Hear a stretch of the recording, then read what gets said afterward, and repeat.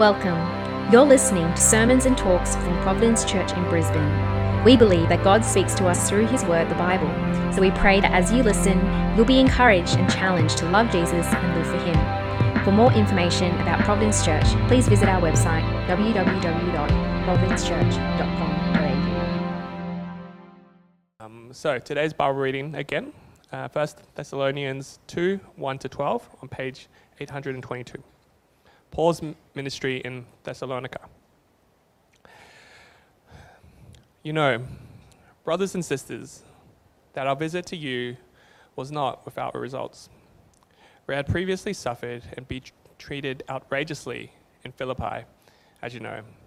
But with the help of our God, we dared to tell you His gospel in the face of strong opposition.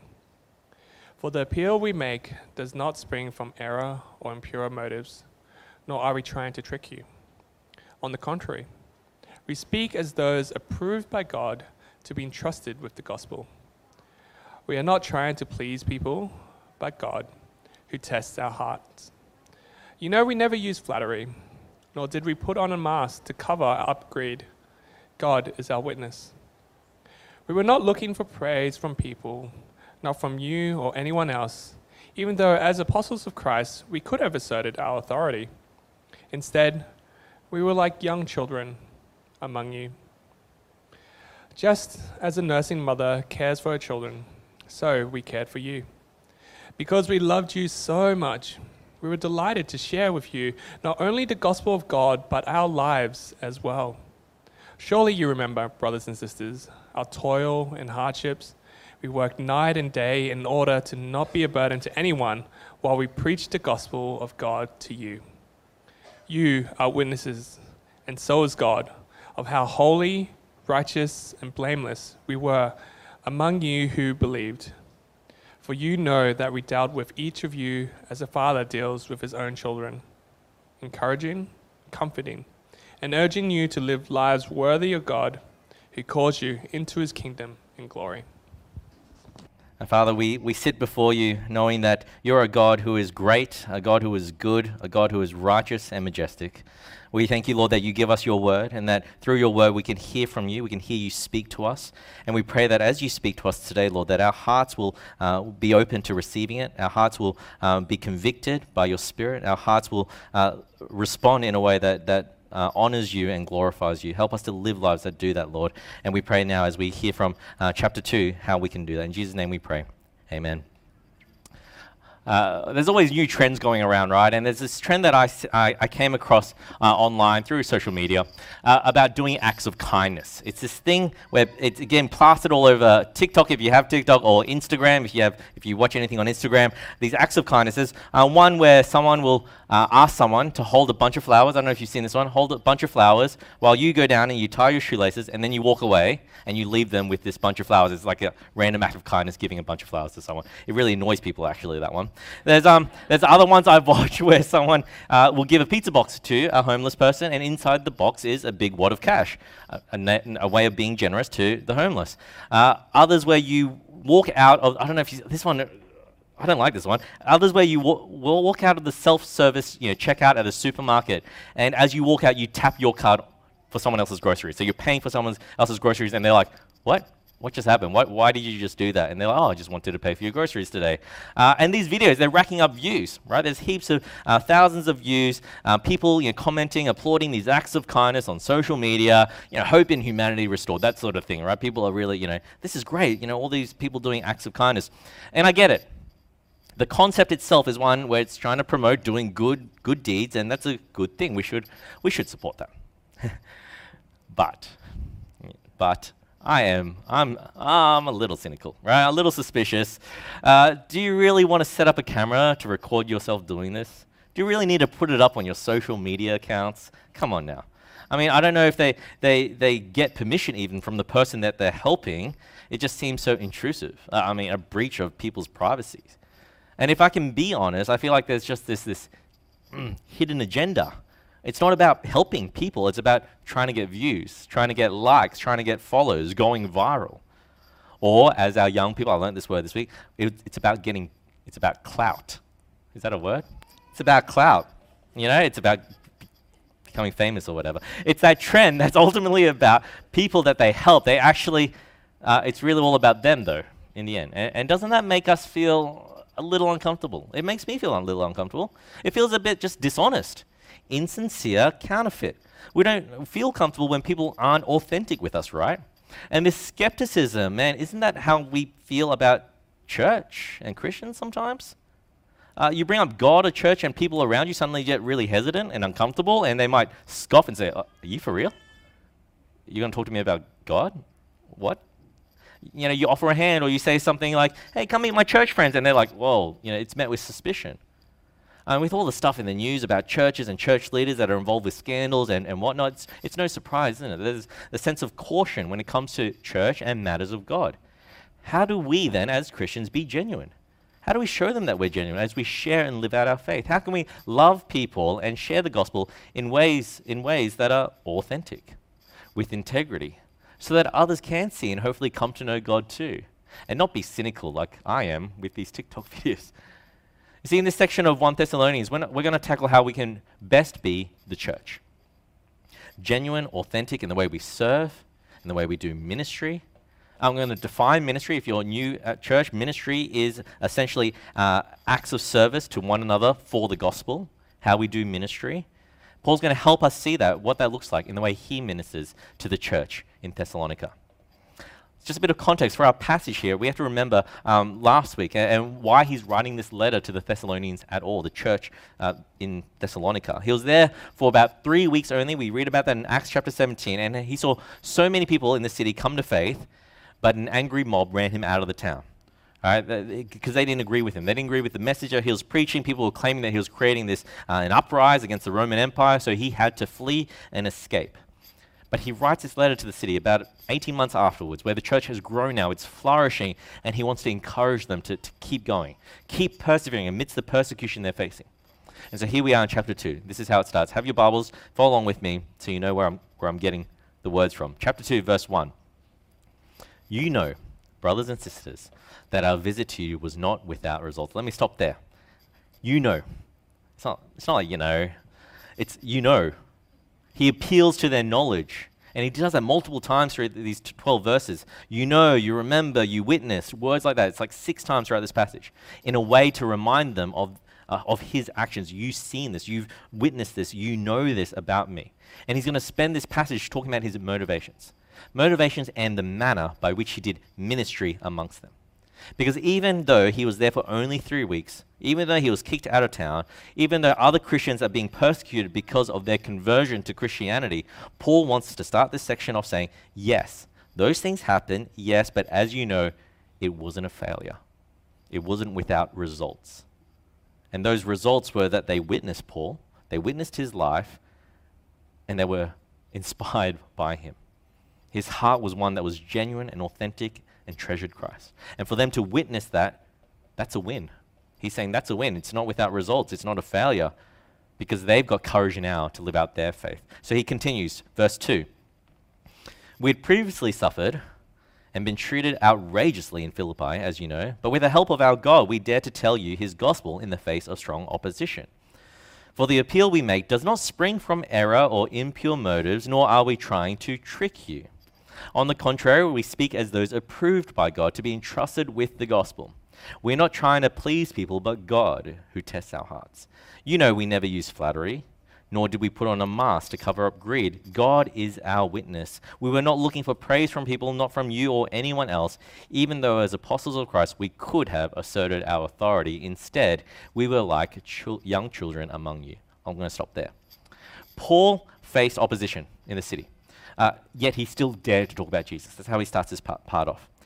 He did this coming off the back of leaving a town called Philippi, which is just down the road, where he was treated even worse there. In Philippi, you can read about this in Acts chapter 16 if you're taking notes. Read it in your own time. What happened in Philippi? It's that chapter where he meets a woman called Lydia, and her and her whole family get baptized. They were in this city where they got attacked, they got beaten by rods, arrested, thrown into prison. The jailer in prison becomes a Christian as well. That's what happens in Acts chapter 16. This all happens in the city of Philippi. So that's why Paul uses this language. They suffered and were outrageously treated. And so after that, they come to Thessalonica. What did they do?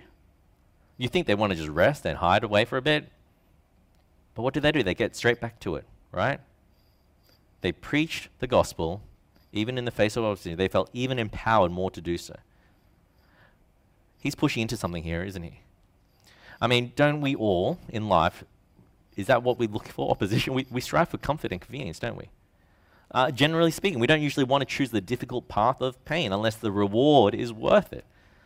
You know, and we do this in life, don't we? When we want that promotion at work, we work long hours. We have no social life. We go through that pain for that promotion. We want our children to flourish in life, so we spend hours driving them to sport and tutoring and all that extracurricular stuff. We want our kids to flourish. That's the reward. We want our body to be fit or good looking, and so we push hard at the gym and we spend time, God forbid, that 7 a.m. wake-ups that some of you do to go to park runs. Come on. You do that though because we want to be fit. That's the reward. The pain and inconvenience that we go through, that discomfort, because you believe it's worth it. Look at Paul. When it comes to ministry, serving God and serving his people, he'll go through the pain, even of persecution. Even in the face of opposition, he'll keep preaching the gospel because that's a treasure worth being inconvenienced for. That's where his heart is. His heart is set on that, the gospel of Jesus. So seeing people come to know the Lord Jesus, yeah, that's going to be hard. That's going to be difficult. That's going to be inconvenient. This is the truth that we need to understand from Paul's example here. For us who take the title of Christian, if you call yourself a Christian here in this room, we're called to do gospel ministry. That means serving God, and it's going to be hard. There will be obstacles. There'll be difficulties. There'll be opposition. At times, it will be painful. But we can persevere with God's help. That's what Paul does. With the same heart as Paul, to see people know and love Jesus too, when we believe Jesus is worth it. Paul goes on to share his heart with them and his motivations. He says that preaching Jesus wasn't from a place of impure motives or trickery. He says in verse 5, it's not about flattery or greed. There was no hidden agenda, essentially. He confidently says this because they know him. They know his character and his integrity. But let's understand the nuance of this, right? Because he's speaking into a context of ancient Greece, 2,000 years ago. We're thinking pagan religions. We're thinking of cults. People who would go like door-to-door salesmen, right? People who wanted you to buy their product, follow a new religion. And it's sort of unreal to think that, ancient cultures dealt with the same problems that we have today. People trick you, and that's how cults start. Honestly, it's sad. But don't we all have a little bit, less trust for people? When people call me with an unknown number or they're knocking on my door, I just want to ignore it. My first response is, what do you want? And maybe you're probably thinking, Mark, you're so cynical. You're such an old man now, right? You're just grumpy all the time. I keep reading articles, though. I don't know about you. I keep reading articles of women who get cheated out of their money by some fake online boyfriend that doesn't exist.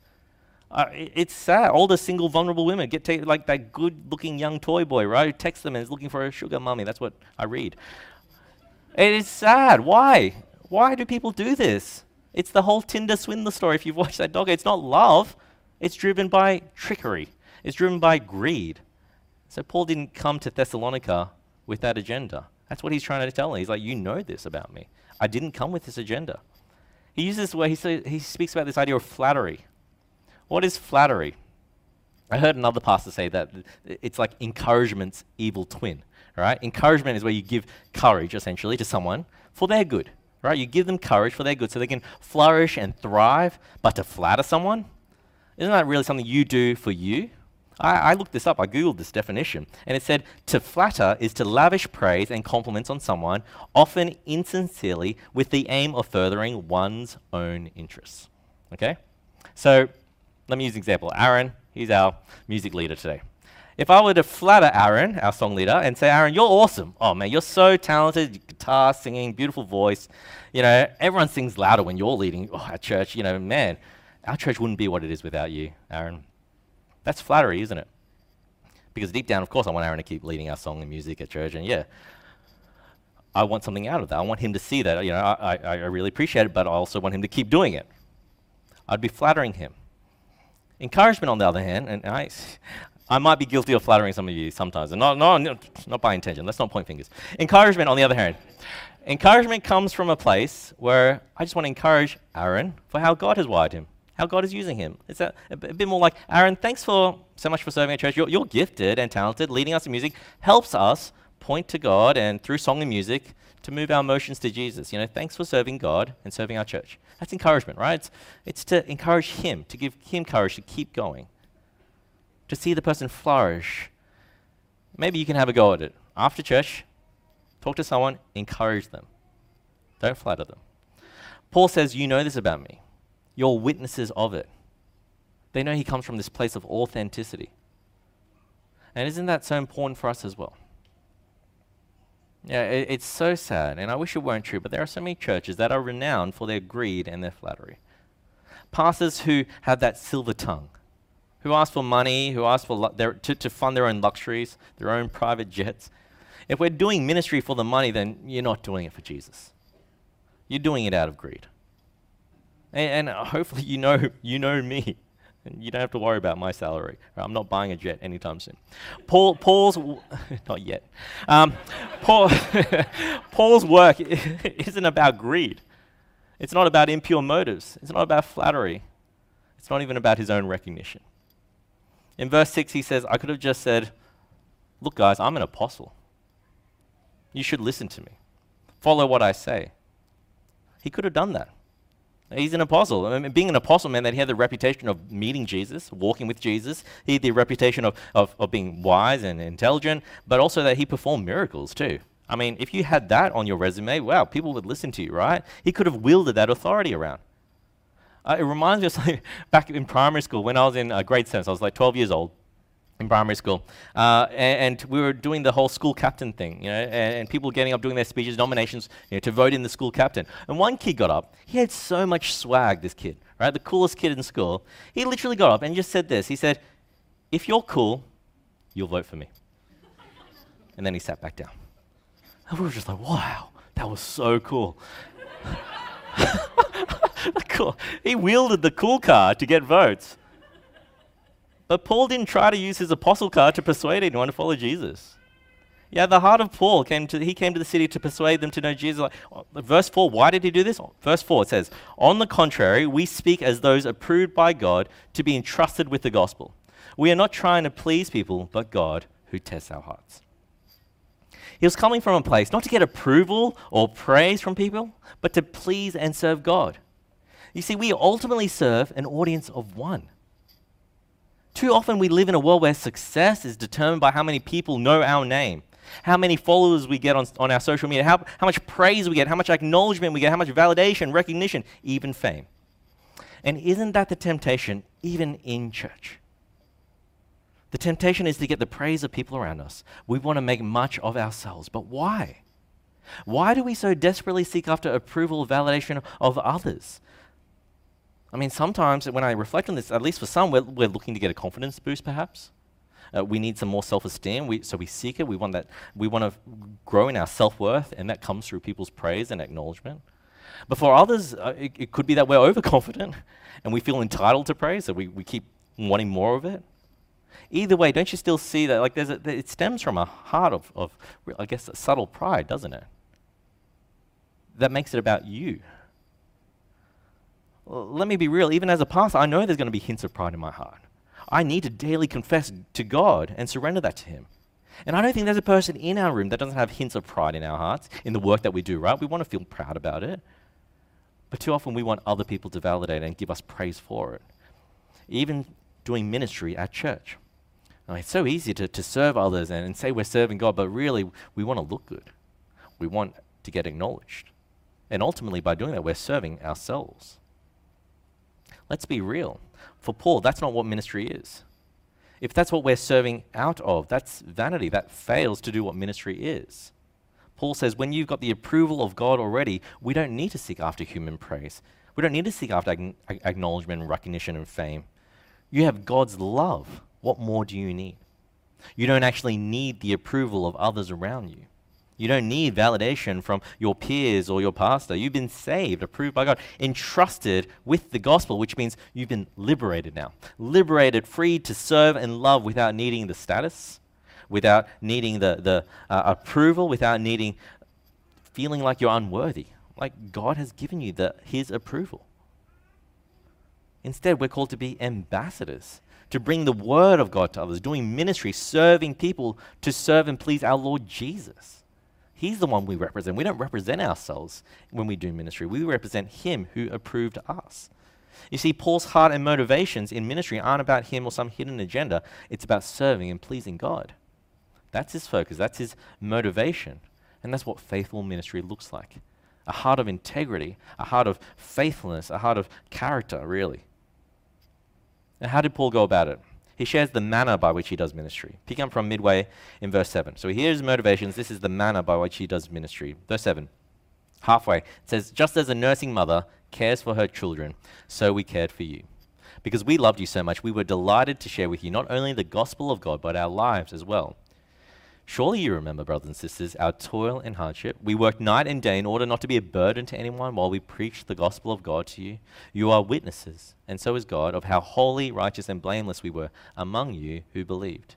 For you know that we dealt with each other, with each of you as a father deals with his own children, encouraging, comforting, and urging you to live lives worthy of God, who calls you into his kingdom and glory.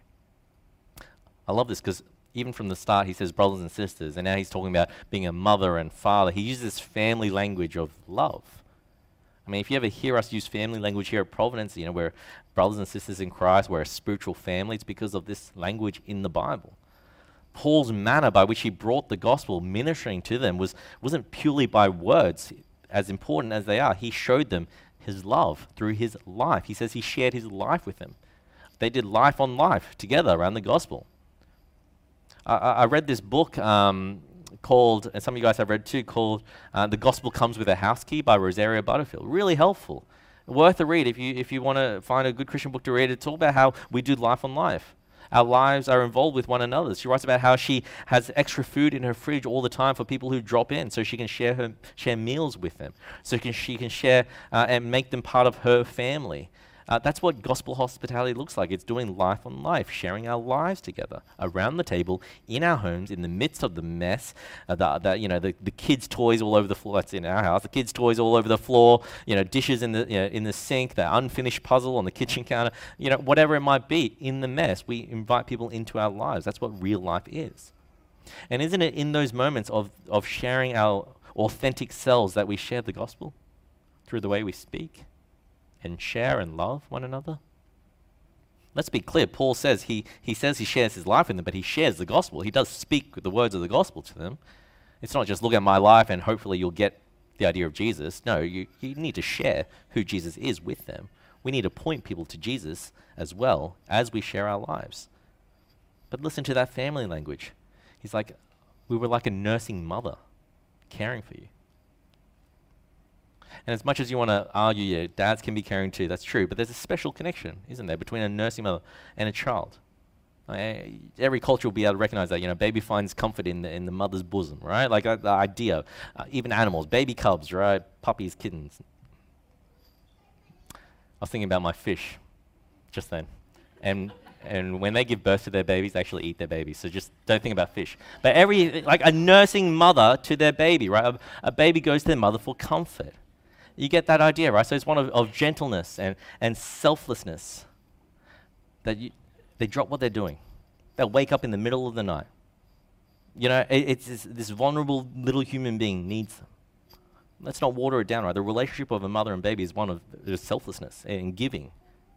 Ask any parent here, to care for your child sometimes means putting aside your immediate wants, to love your child, to give up some of your hot chips, to put your back and body on the line because your child doesn't want to walk anymore, allowing your hot cup of tea to go lukewarm because you need to attend to your child. Why though? Because it's a delight. It's a joy. It's a joy for a parent to do so. You see, Paul and his co-workers, they approached this church with that heart of self-sacrifice, to see them know the great treasure of Jesus as well. Again, Paul could have, demanded fees for his time? He could have said, I'm entitled to this many hours, and don't forget my qualification. I'm an apostle of Jesus Christ, guys. Come on.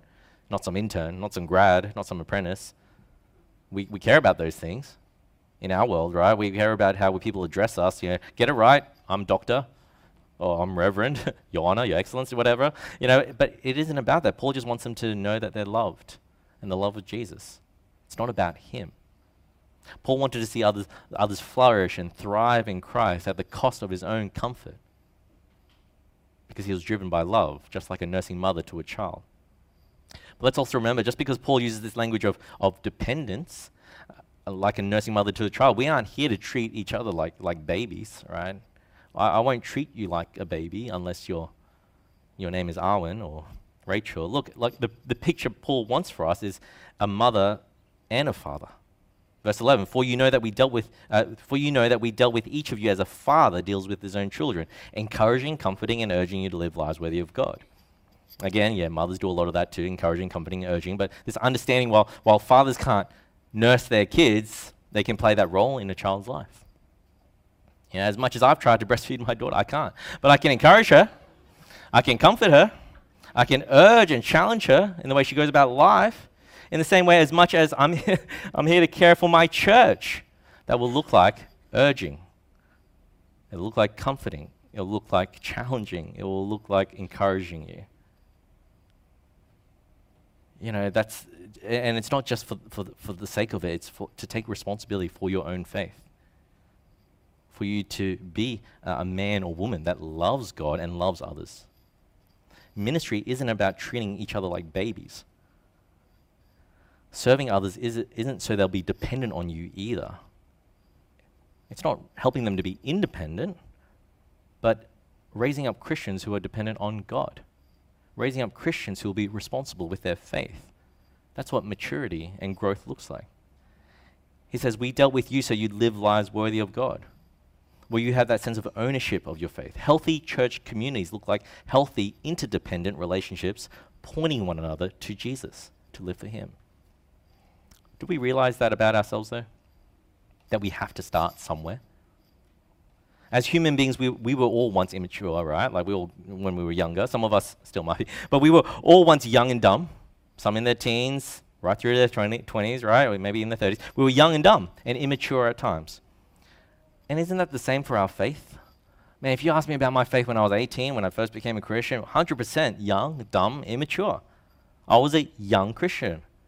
And guess what? 20 years later, I'm still on my learners. You know, I've got experience, yeah, sure, and I've learned a lot of hard lessons, but I'm not as young as I was, but I'm still making dumb decisions sometimes. We all do. And as much as the Bible is sufficient for my godliness and my love for God and others, I do need Christian community around me. I do need other Christians to care for me, to encourage me, to challenge me. Not to depend on them, but to help me depend on Jesus.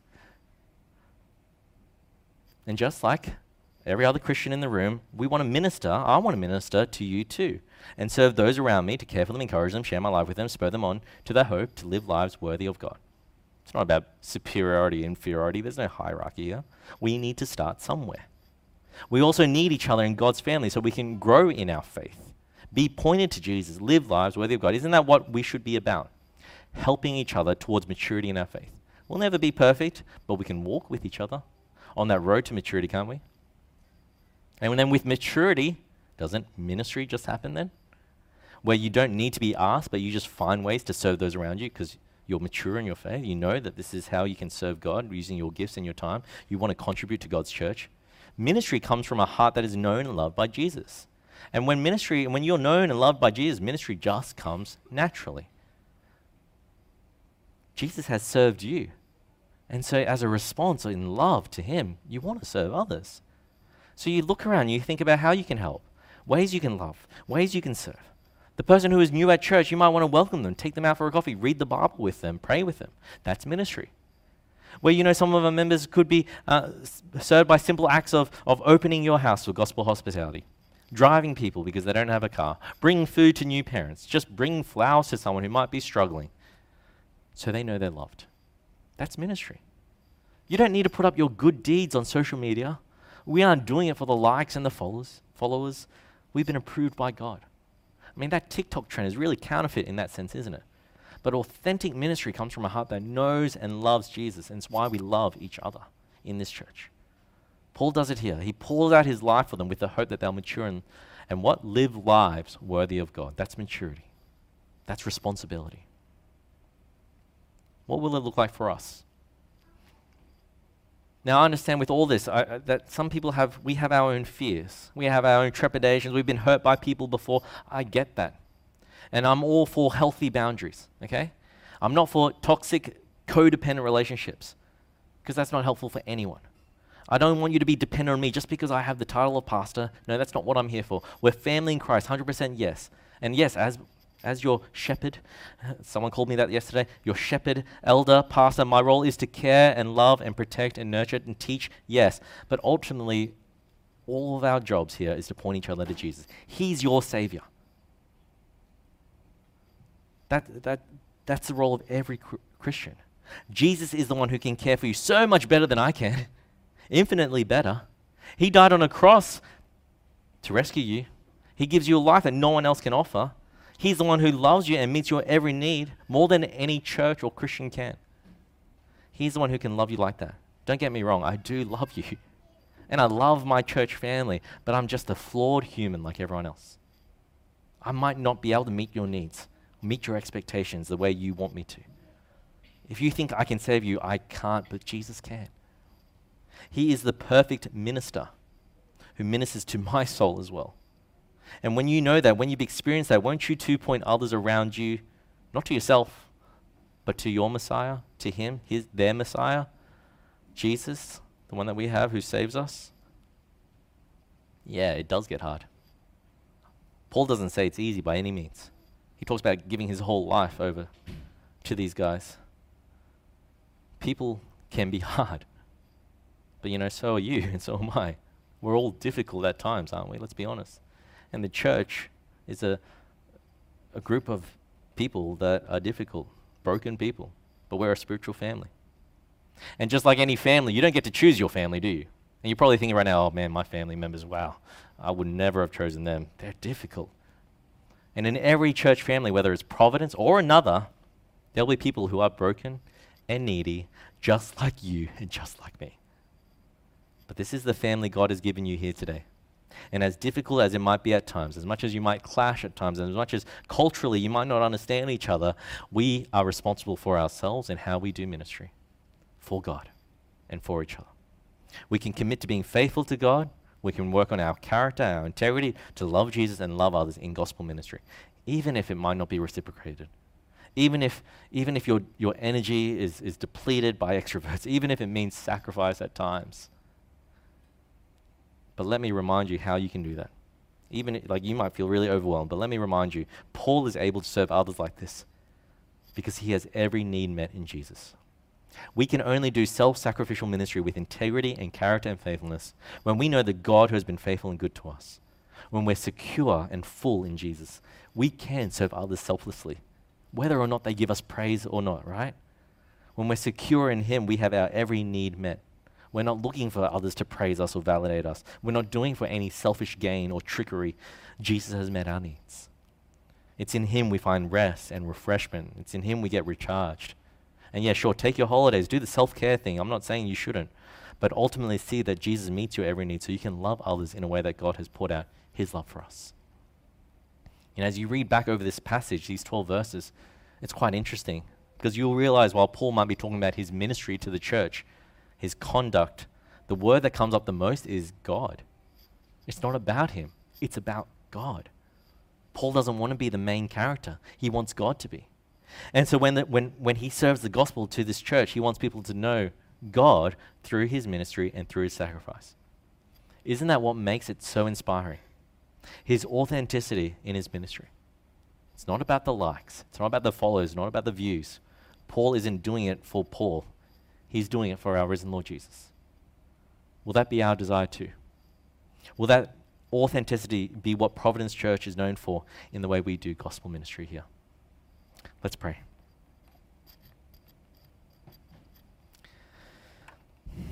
And Father, we do thank you for Christ. We thank you for Jesus who came to this world, who modeled for us what love looks like.